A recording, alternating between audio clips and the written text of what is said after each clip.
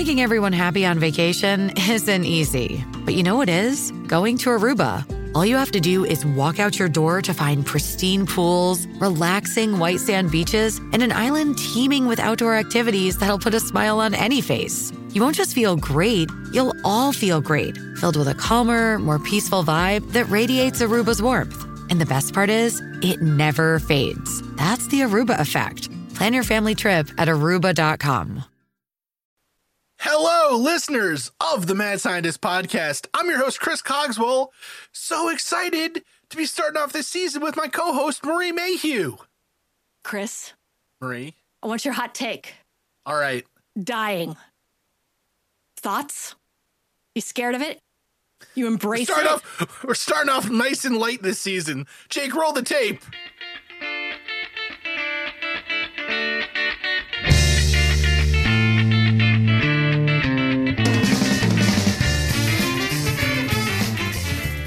So dying, huh, Marie? Dying. Death. Death and dying. Or maybe the act of dying and then the afterlife. It's interesting. I think when I was younger, I was really afraid of dying. Mm-hmm. And like to the point of like, you know, going to a doctor and having them prescribe me medicine. Oh, seriously? Well, yeah, sorry. well, no, it's fine. It's fine. You know, I think, you know, it's funny. I used to be really afraid of it. And then, now I sort of, I guess, I mean, I'm afraid of it, I welcome suppose. it. No. Yeah, no, I don't welcome it. I guess I'm afraid of it, or somewhat afraid of it. I mean, I don't want to die, right? Mm-hmm. But, you know, it's sort of, I had a professor of philosophy give us some context for me a little bit. She said, you're not afraid of thinking about before you were born. So why should you be afraid of thinking about when you're dead? She's not wrong. She's just not wrong. Very supportive. No, she's not very warm, right? But I mean, it was kind of interesting. It was kind of interesting, at least the way I looked at it. How about you, Marie? Okay, well, if I'm totally honest, I do think that it is sort of that existential fear. Like if you start thinking about it too much, I go down a wormhole and I'm like, not just a rabbit hole, but a wormhole on like, you know, on not being here, right? Because there was your philosophy professor was right. There was a time that you were not, before you were born, you were not here. And you were okay with that. But I don't know. I think it's just one of those things that, you know, the more you think about it, the more sometimes it becomes sort of a burden in your head. Absolutely. And so listeners, the reason we're talking about this today, besides the fact that we really wanted to start off this season, like, you know, real easy listening for new listeners of the show. Yeah. The reason we wanted to start here, we're going to begin the season here with a series on the attempt to stave off death. To cheat death. The attempts to cheat death in the modern world. And the only place to start with that is to figure out, okay, well, what do we think about death? What exactly is death? And it's not such an easy thing to define, in fact. No. Now, the idea of there being sort of a fear around death, I guess fear of death almost is the wrong word for me. I understand it. Yeah, right? I don't. What is the nature of death? Right, I don't want to die horribly. You know what I mean? But that's like I'm afraid of being run over by a steamroller, right? I'm afraid of that box. Yeah, Check I'm afraid. Box. You know, I'm afraid of getting cancer. I'm afraid of, you know, getting eaten by a shark. Like that. You know, the act of dying itself seems you'd want to go easy if you could. You know, if you had to.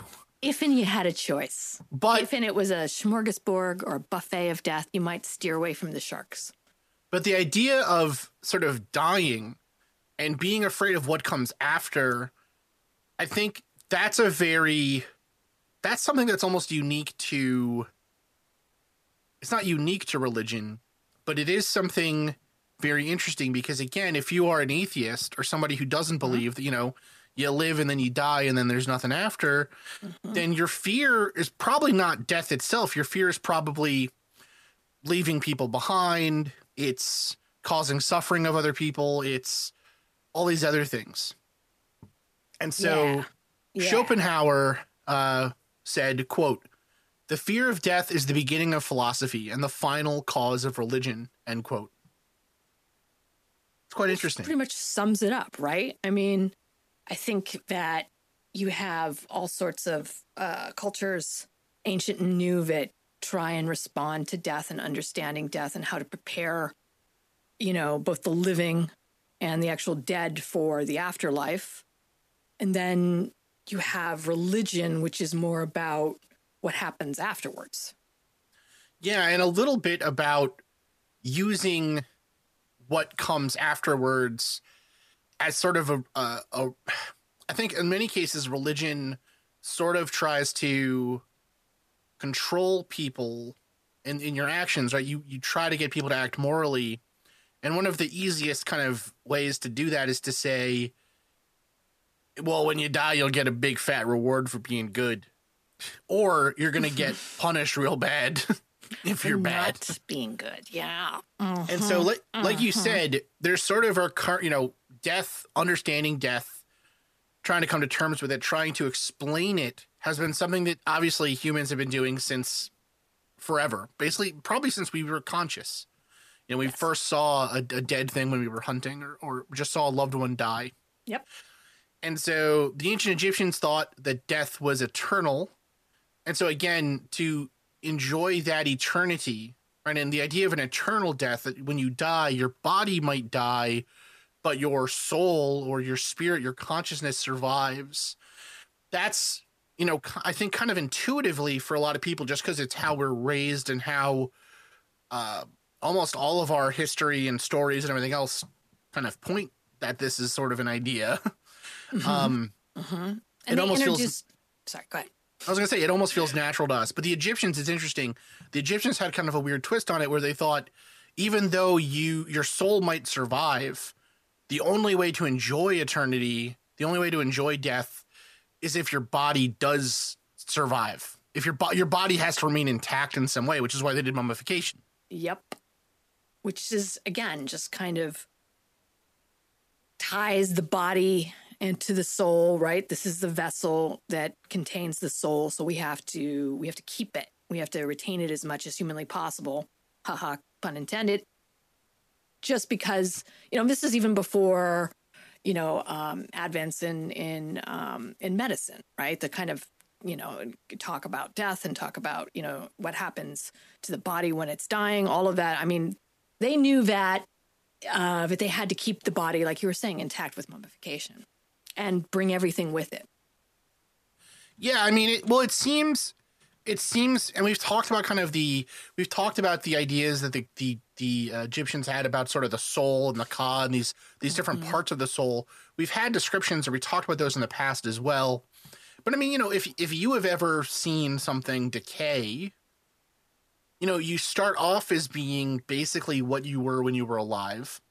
And then over time you become kind of a pile of dirt, you know, a pile of, you know, bones, like minerals and kind of a pile of dirt. That's what I want. That's what I kind of want on my tombstone. I'm now kind of a pile of dirt. You know, I mean, so again, it's sort of a, so to think then that if you're going to survive, if your spirit will survive in some way, then it has to be, your body must remain intact in some way, you know, and this is also very similar again to sort of, we look at stories about, say, vampires or ghosts haunting, stuff like that. A lot of the times the central focus of these hauntings or whatever are bodily remains that have stuck around. Yes. You know, so a skull or a finger bone or whatever, you know, or did not have a proper religious burial. Right. Yeah. It's quite an interesting sort of storyline there. You know, so it obviously ancient conceptions of death and what happens are quite interesting. I mean, you know, the Vikings thought, or the Vikings, I should say, sort of the Norse people under the Danelaw, right? They had this conception, and just sort of Germanic peoples in general had this conception of death as there sort of being, again, multiple places to go. And I think a lot of cultures had that same idea of multiple different sort of afterlives, and one for people who were just and good and lived a good life, and then one place where people were punished. Because it didn't. I think kind of conceptually, it doesn't seem fair if you think, oh, I was good my entire life and then I die. You know, why should I then be forced to spend eternity with these losers? Sorry. Well, you know, but really though, right? Yeah. Like if you've lived a life, your entire life of goodness and everything else, and then you die and you turns out that, you know, heaven or whatever, the afterlife is just the same as this, but like with ray tracing on or whatever, you know, that sucks, right? That doesn't seem like much of a reward. So why should you be good in the first place? No, but the other thing I like about the afterlives too is it's always better, but it's always something that you can imagine and that you have some sort of grounding in now. Right, absolutely. Yeah, of course. It's not like too foreign to you, but it's just the upgrade, right? It's the supersized upgrade of where you are. It's funny. Yeah, I mean, you know, again, so for the Vikings, for these Germanic northern peoples, you know, the best place you could go to in heaven was Valhalla.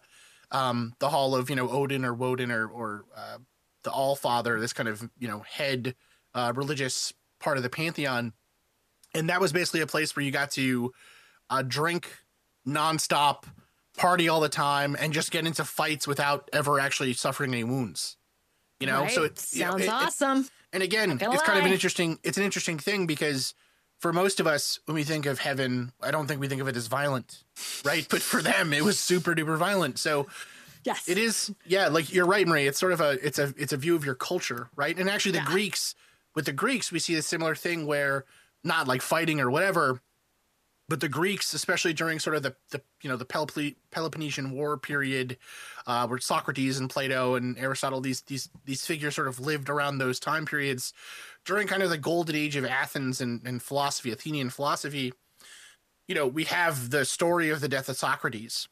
Mm-hmm. And Socrates talks about how death shouldn't be feared. It's this release of the soul from the body, you know?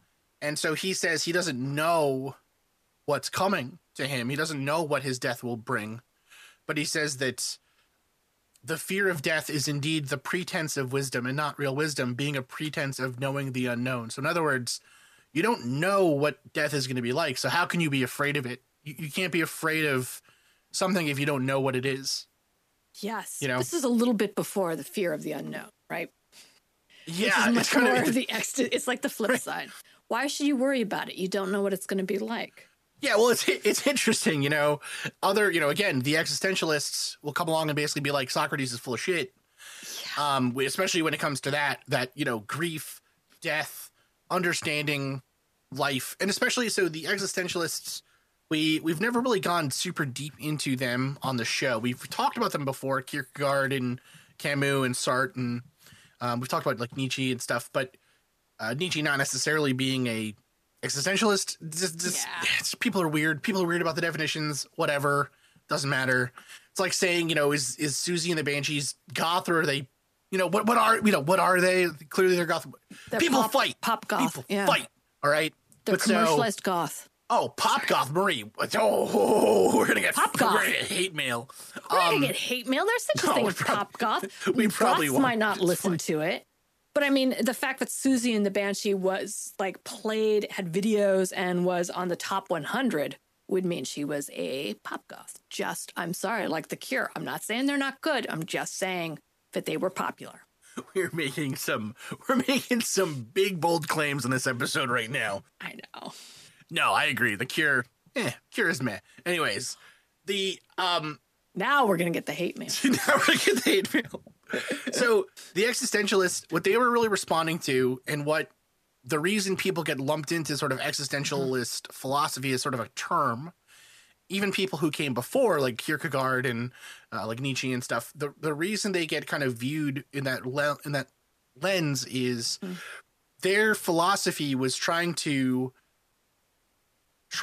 make sense of life, existence, in some cases, existence where you did not know what was happening when you died. Or maybe you just thought there was no God, and so there was nothing afterwards. Or, right? It's sort of this trying to understand existence on its own terms without having to kind of point towards there is a God, so I'm doing this, I'm living like this because I'll get rewarded later.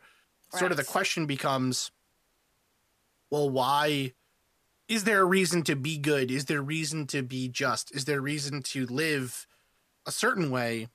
Right. If there is no afterlife to reward you or punish you. Yeah. And if we're all just going to die, then it's sort of pointless. Right. And so some of them will have different views on that. Right. But, you know, probably the most religious, I mean, I don't think probably the most religious of the people who are considered existentialists is Soren Kierkegaard, who talked about the thing about mortality, the thing about death that we experience in life is despair. Yeah. It's this idea that we want to have something after. We want to have forever. We want things to stay sort of the same. But obviously that doesn't happen. And so Kierkegaard has this concept of the night of infinite resignation and this idea of surrender. Yeah, that the only way to sort of get over that fear is to just accept almost that there must be something, or that it is unknowable, that it, right? So you surrender that control in a way. Yes. And Kierkegaard's philosophy is extremely interesting, and we can get deep into it. Yes, and my favorite Cure album was The Night of Infinite Surrender. Yeah, it's so good. Sorry. No, it's fine. But yeah, it's a very interesting idea. And so he specifically talks about the leap of faith. Yeah. Yes. And this idea of you have to make the decision by you have to believe, you have to be faithful for the leap to be genuine. And it is that sort of surrender, right? Is this idea of, I think I gave an example once. I think it was taken pretty badly in philosophy class. But Sweet. I think I gave the example of throwing away a hat and expecting with all of your might that the hat will return to you. Yeah, so you throw something into the ocean and you're like, that's going to come back to me right away. God's going to bring that back. Yeah. It's almost that, like, that is faith. Yeah, that is true belief. Yes. So, yes. And you can argue that is delusional belief or not. But I mean, like, well, in your hat analogy, I mean, I think, it is, the faith is what releases you from the despair, right? Because it's the faith of, like, I don't know I don't know what the after is. I just have to have faith in not knowing. Right? Yeah. You almost have to, not even in not knowing almost so much as it is. Yeah. I mean, I get, that's accepting the fact that I don't know is what's going to release me from this despair. Right. Yes. And I think that's not popular. I mean, that's not something that people naturally turn to. Right. And when in talking about, like, fear of death and denying death and trying to stave off or cheat death, like, it's more like we cannot come to that.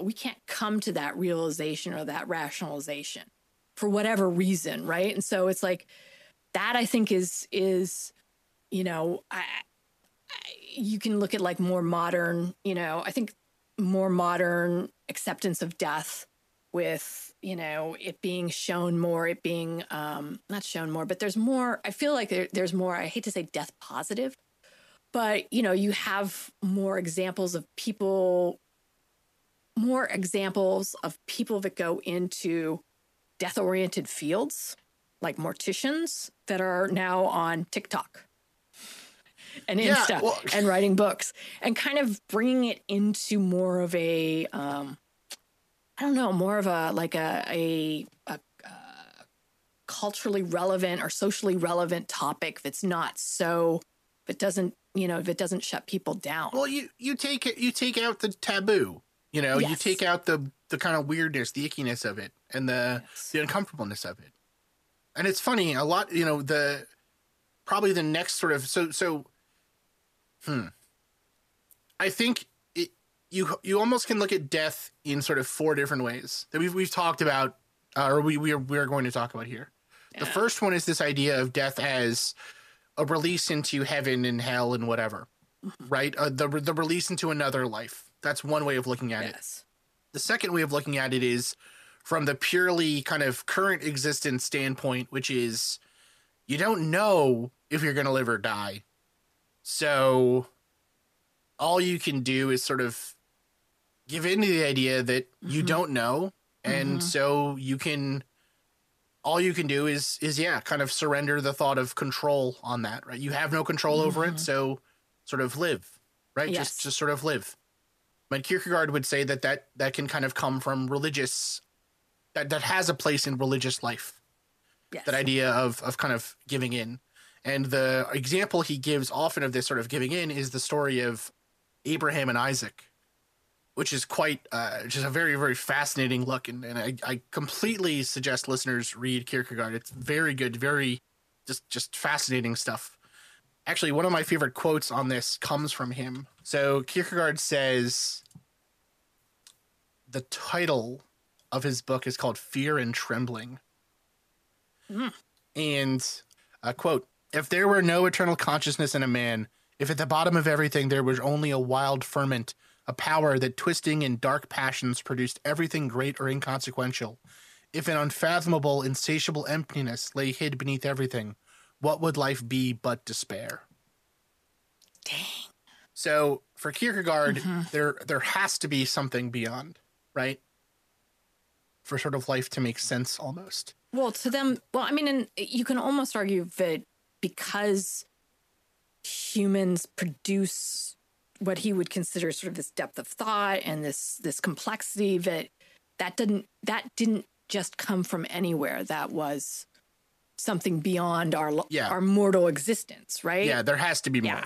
Yeah, exactly. And I would almost argue it's almost the same argument as Buddhism in some ways, except for your human form is suffering, right? So you are put into this human form that is binding you to suffering, right? And it's binding you. Yes, you could create amazing things, but really the goal is to be able to release yourself from the suffering through, death and reincarnation.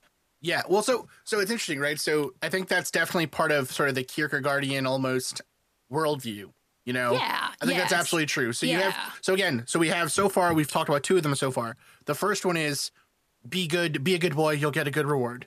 The second one is life is suffering, but there must be something later. There must be something more.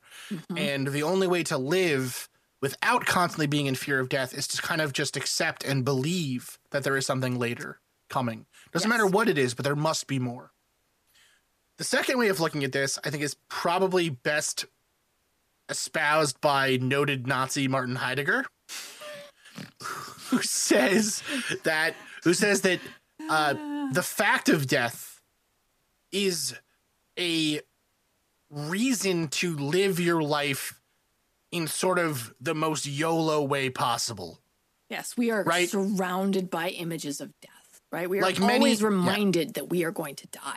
Like many of Heidegger's arguments, he is making the Monster Energy drink of arguments on death. Yes, right, where he says our decisions, our life is all that we have, and so if at the end of your life you're going to die, then everything you do is so important.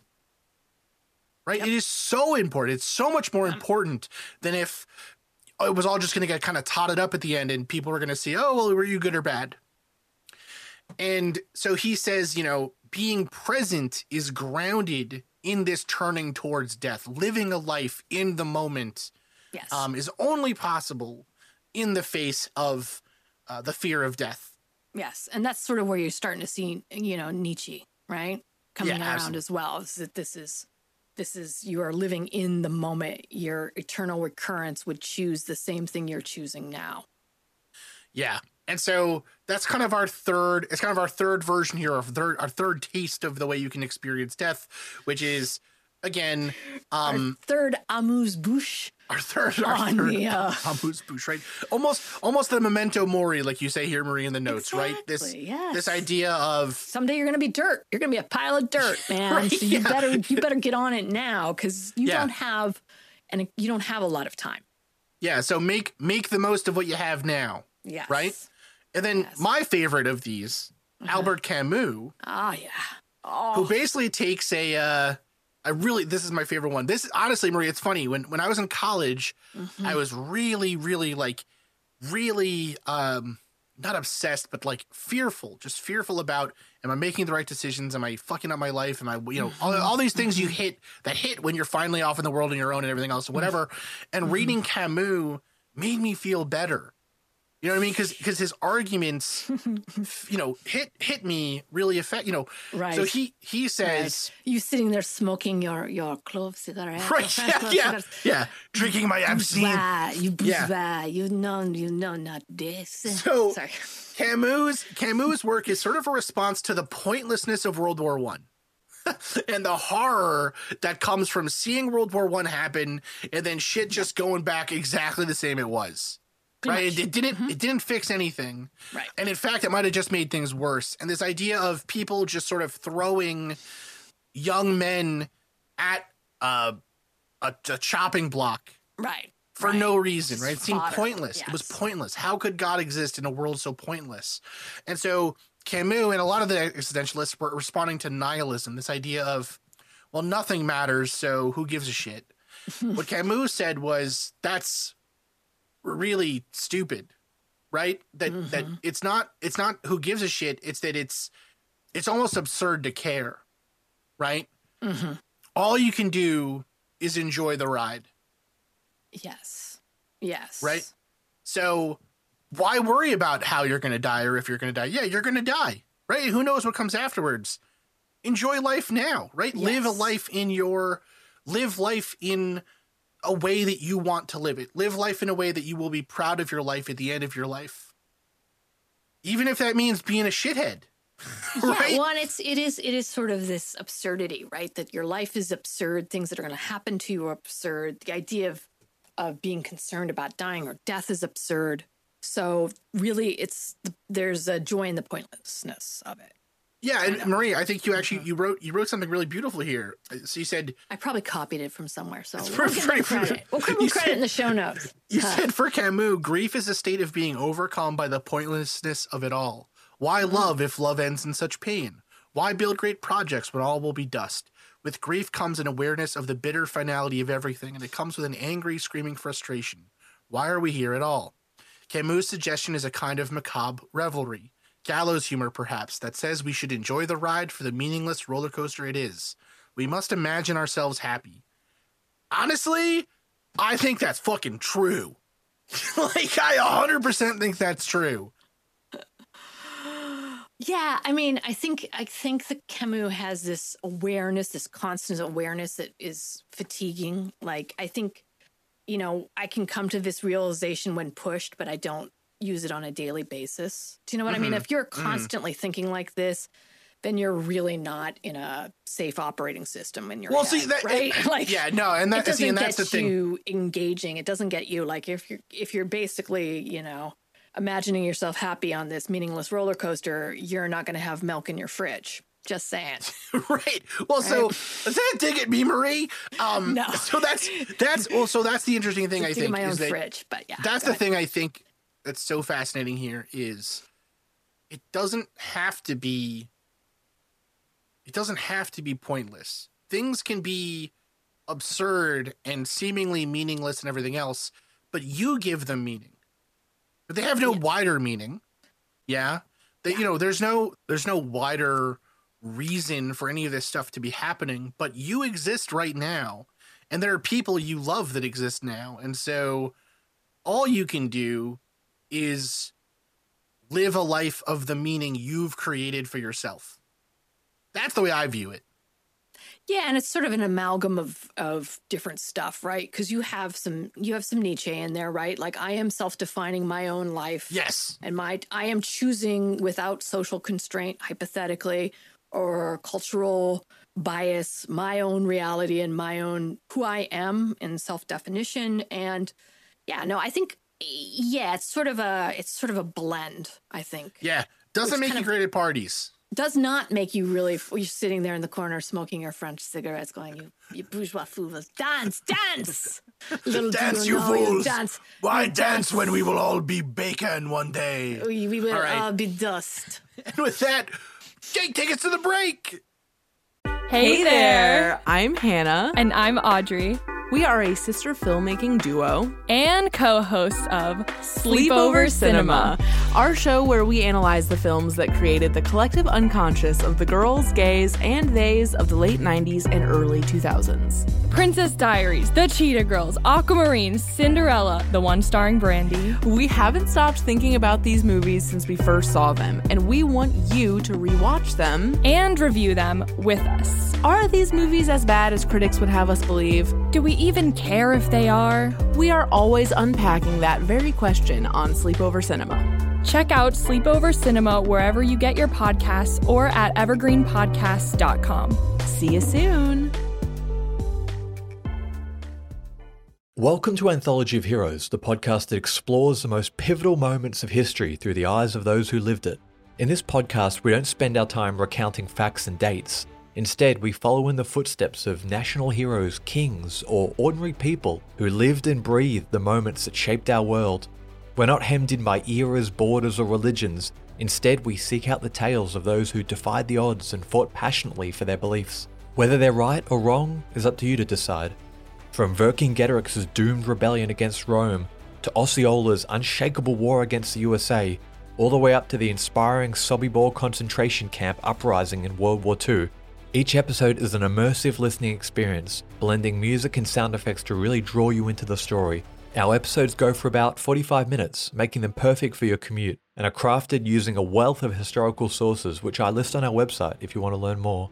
I'm the host, Elliot Gates, and I'm thrilled to have you joining me as we uncover history's hidden gems and illuminate the faded pages of our past. Look out for the Anthology of Heroes podcast on Spotify, Apple Music, or anywhere else you get your podcasts from.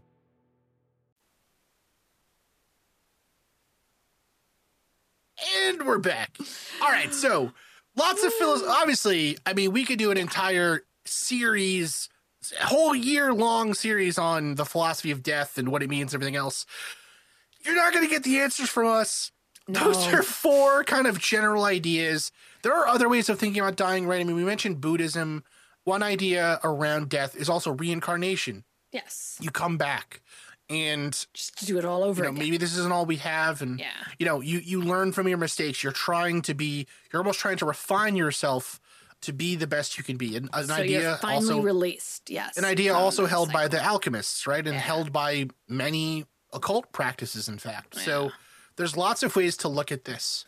But it's still there's something after, right? You're Yes, still it's- you're going to come back into as something else, and you're going to go through it again just to try and break the cycle. Yeah, it's sort of the opposite almost of the be a good boy, you'll get good things. It's be a good boy and things will keep sucking, but you better keep being good because eventually good things. The other way of looking at death, though, is from a purely scientific point of view. Yeah? Yeah. So, number one, how do we process death in the world, right? How do we process death? How do those left behind process death? And what does it mean to die? Yeah, we are really upbeat. We are We're really, going so really, upbeat. right? So, Brie, you have some stuff here by on Death and Dying by Elizabeth Kubler-Ross. Do you want to give us some Kubler-Ross. details So here? Kubler-Ross came up in 1969 with probably the most commonly known and referenced philosophy, or not even philosophy, but stages of grief, right? It's almost And a taxonomy. It's like a taxonomy of grief in a It in a is. I was gonna process. say Yeah. I was gonna say it was an anagram, but I don't think it actually.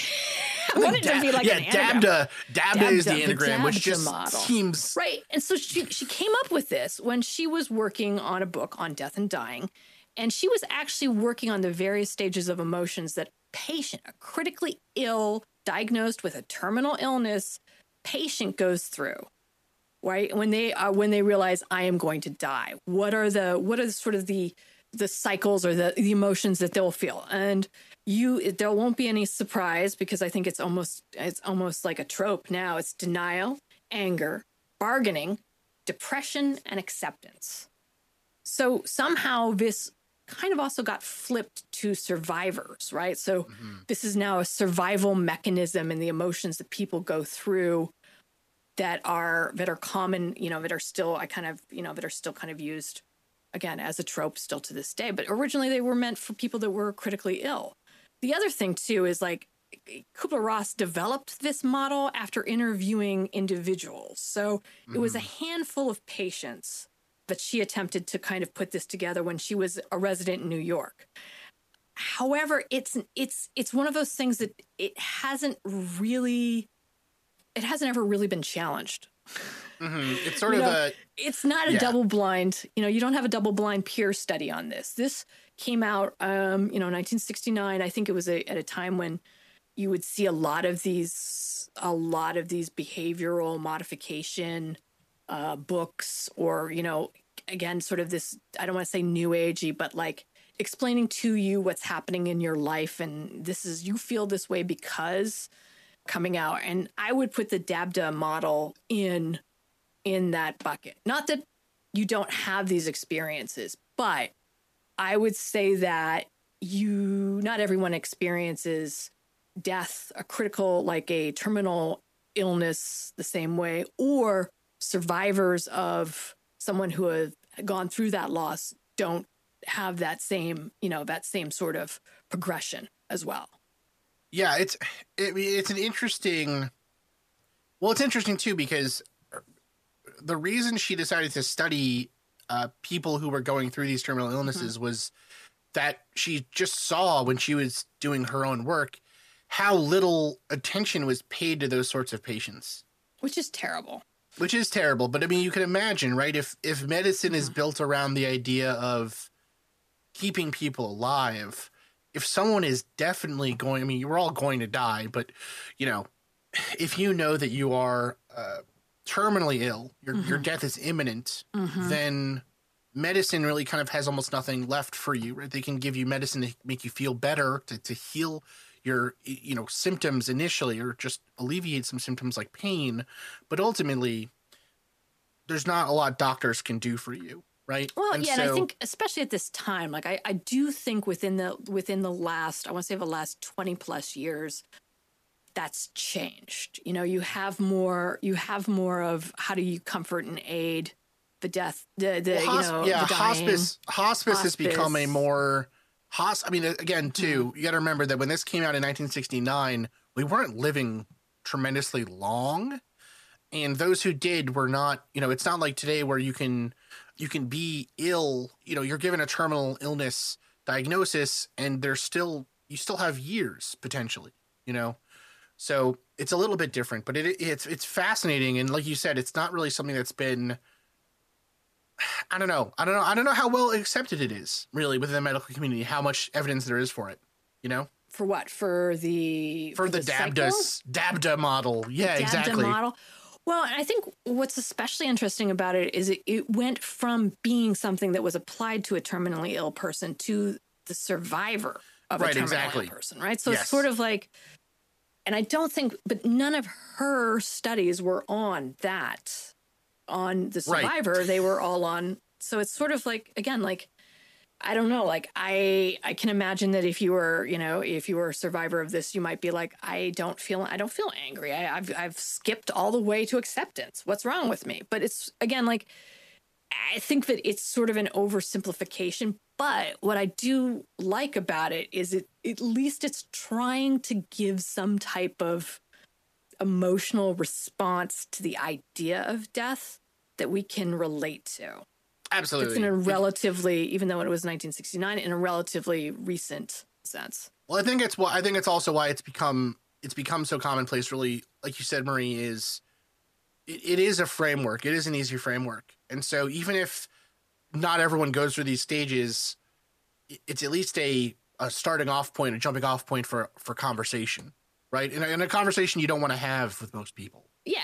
But also it's like, as soon as it becomes a trope and they're using it on Rick and Morty, it's like, do you know what I mean? It's like, then it's just sort of ubiquitous. There's just nothing like, again, like but it's also never been like, the thing that kind of blew my mind is finding out sort of the background story on it. It really hasn't, it wasn't meant for that. And it hasn't really been like widely challenged. Yeah. No, it's fascinating. I wonder if you're a doctor or somebody who studies this, let us know, please. What do you think about what do you think about the idea? So we sort of have some studies and ideas around kind of what it does to people who know they're going to die, to people who maybe are survivors, maybe misplaced, however that is.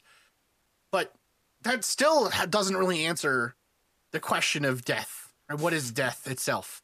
And it's actually like, I think a lot of us want to think that the definition of death is really easy scientifically, but it is not. It is really, really not. So how do we define when someone is dead? Yeah. That's a good question. If we think, first off, this always blows my mind. Parrot is no more. So you knew we had to get like one dead parrot joke in there. And that's it. That's the only Monty Python dead parrot joke. If ceased to be. Sorry. Well, so it's honestly, they're not that, like many times with Monty Python, they're not that far off here. Not that far off. We used to think that that you were dead when you stopped breathing. Right. If you were no longer able to breathe on your own, you were dead. Yes. But we now know that is not true at all. No. Right? People are able to go onto onto mechanical lungs that can breathe for them. It cannot be cessation of breathing. That's why they had all those bells in the coffins. Yes, because they kept getting it wrong. Okay, so the next thing we moved to was, okay, well, if it's not stopping breathing, it's the heartbeat, if your heartbeat stops. But that all went out the window with the advance of CPR. Suddenly, you were able to bring somebody back from quote-unquote death just with some simple, really well-administered chest presses. Yeah. And heart surgery where they actually physically stop the heart to operate on it. So heartbeat stopping, that also can't be it. Okay, well, what about stopping brain activity? Well, there's multiple different definitions of that as well. If the front of your brain stops working, but your brain stem is still intact, you are technically still alive. You can perform biological functions. You will breathe. Your heart is beating. You might respond. Your pupils will dilate, and etc. But your memory, your personality is gone. Is that person dead? Are they alive? That's a really hard question. That's a coin toss right there. And it gets even weirder when we start talking about even more kind of deeper sort of questions there, right? If there's just a chance that they're alive someplace in there, can we ever consider them dead? Yeah? Is it total brain death? Is total brain death the only way that we can consider someone dead? Will that change as medical science progresses and potentially we get to the point where we can do things like, I don't know, right? Science fiction stuff almost, right? It's a really hard question. And actually, it goes to an even harder question. When the hell is something alive? Oh, God. Right? Forget when it's dead. Right? Good night, everybody. You've been great. What about when something is alive, right? Is something alive if it's conscious? Well, what about plants, right? Plants are clearly alive. They're not conscious, but they're alive. Conscious, but they turn to the sun. They need water to survive. Yeah, or most of them do. Yeah. Is it memory? Is it biological function? Right. If it's memory, no, I can't remember when I was a baby. Right? Was I alive when I was a baby? I must have been. I'm alive now, so there's not like I was alive then dead then alive. Right? Right. So God, I hope not. Yeah. Can't be memory. Can't be memory. It can't be biological functions, right? Because again, can't be personality, because personality can't be personality. Yeah, all right. What about things like viruses? Oh, geez. Or single cells? Yeah, or simple animals. An earthworm. Is an earthworm alive? Probably not in the same way we think of humans as alive, but still it's alive. It does stuff, right? It does stuff. Yeah. So these are not easy questions. And even scientifically, forget philosophically or morally or religiously, just scientifically, Biologically, it's not as cut and dry as being like, after this point, this thing's dead. Or after this point, this thing's alive. Or in the middle, it's alive, but at the other end, it's not. That's really hard. It seems like maybe the easiest explanation for death, the only one we can really have, is the irreversibility of it.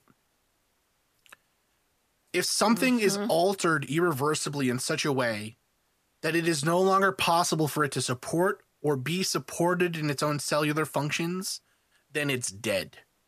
Now, that's still not the best explanation. I'm sure there's people have just, wrenched their cards to the side of the road to be like, but Chris, you just said that can't be the definition, you son of a bitch.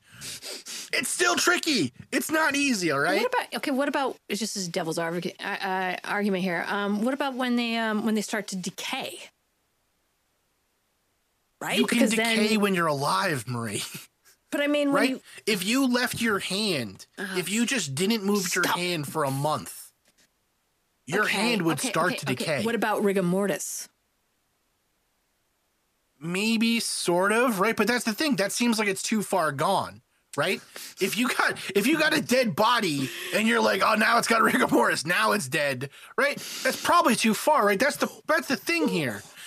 I think that's kind of the funny part of this is that nobody wants to be too far off the mark on either end. Right. Right. You're trying to almost split the atom between what is alive and then what is dead.